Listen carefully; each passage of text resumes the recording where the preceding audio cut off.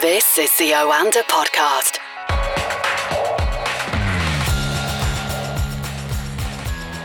This is the Oanda Market Insights Podcast, talking to Oanda senior market analysts from around the world. And today it is Jeff Halley in Singapore. Jeff, good morning from London. And good afternoon from Asia. And we haven't spoken for a few days, actually, because we had a bit of a break. Hope you're well. Let's get the latest where you are as far as Asia Pacific is concerned. It's a bit of a mixed day in Asia. So we had quite a strong performance from the stock markets on Friday after a lower than expected non-farm payroll saw US yields move lower, and mechanically, of course, all the other commodities and all the other sectors all got bought, including stock markets. Over the weekend, Janet Yellen, the Treasury Secretary and former head of the Federal Reserve, came out and said that higher US interest rates would be a good thing. That seems to have taken the heat out of any bullish bias this morning in Asia. And we've seen a very much a mixed picture. Also, the China trade data didn't perform quite as well as expected. So there's no dramas, no hand-wringing or wild run for the exits, but we are seeing a very mixed picture.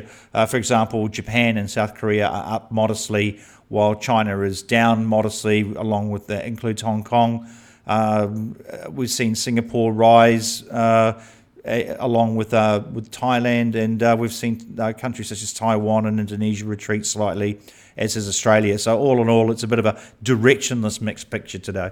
You mentioned Janet Yellen, Jeff, and of course she was there at the G7 meeting where an agreement was made for a global tax deal, and that will see a minimum tax rate of at least 15%, and that would hopefully ensure that major corporations, especially those with a strong online presence, we know who we're talking about there, will pay taxes in the countries where they operate, not only where they have their headquarters. So what has been the general reaction to this deal? And plenty of questions to be asked, is the tax level of 15% too low? And will countries outside of the G7, for instance, Ireland, follow suit? What do you think?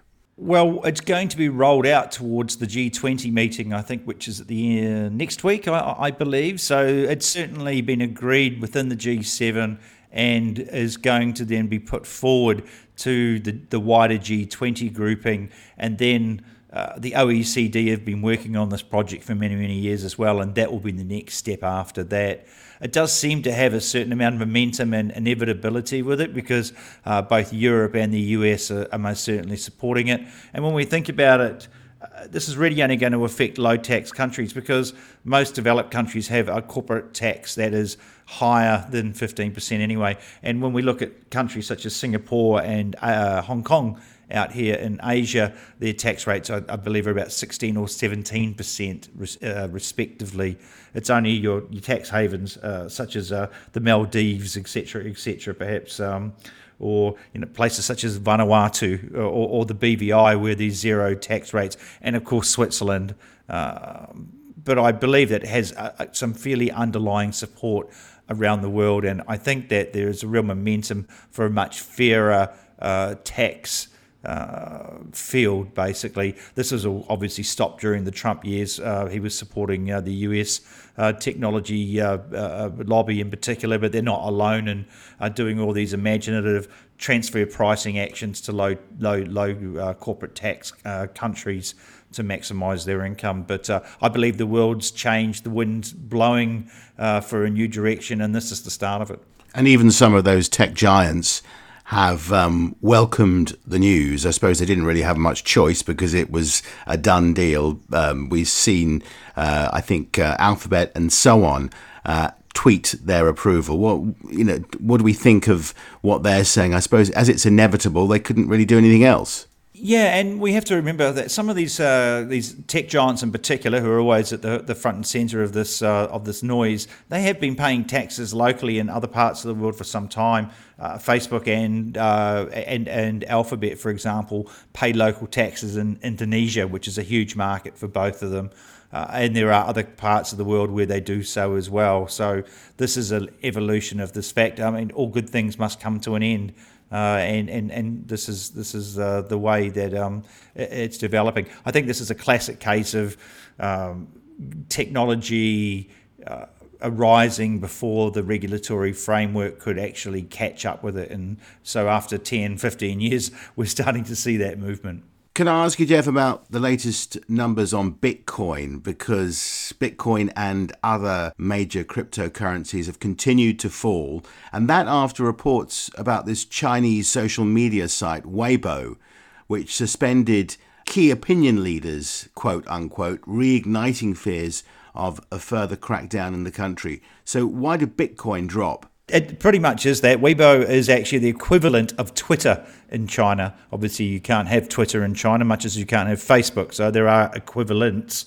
This is all part of the ongoing clampdown by government authorities on crypto, the virtual currency space in general. I mean, it will be competing with their digital yuan, that may be part of it, but this is actually just a firming up of those rules. They're sending some quite strong signals, and I believe this is also what I personally believe is the actual existential threat in the crypto space right now, and that is of escalating regulation or restriction, not just by China, but other governments around the world. And I believe that the Colonial Pipeline ransomware, this meat company, JB Meats ransomware, these things are all paid in virtual currencies, and I think they may have flown too close to the sun when they start attacking critical infrastructure of countries and then take payments in virtual currencies. So I believe this will be an ongoing process, and that's why I'm quite bearish on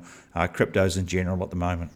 Okay, let's look ahead to the next few days or so. What should we look out for during this week? Well, look, Tier 1 data is just a little bit thin on the ground. We do have a huge number of inflation prints from around the world.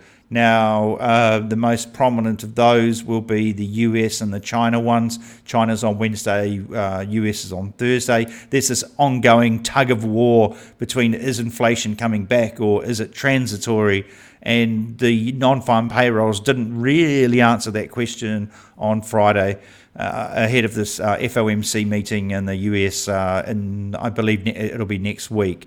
So the market is still torn between these two, and this is why we're seeing some quite choppy range trading across a lot of asset classes at the moment. So a strong signal of higher inflation from the US and China would probably see bond yields climb and the dollar rise and equities fall. And if it's a low print, we're going to see the opposite reaction. The dollar will fall, equities will climb. But we're still not quite there yet as to whether inflation is transitory or sticky, and the reactions from markets will be quite different for both. So perhaps that picture will get a bit clearer. We have the European Central Bank also with a rate decision on Thursday, although I expect that will be a non-event. Rates will be unchanged. QE will remain unchanged. I think they'd be one of the last central banks in the world to mention the taper word. Okay, Jeff, we'll speak to you again on Wednesday. Have a great couple of days. And to you, thanks for having me.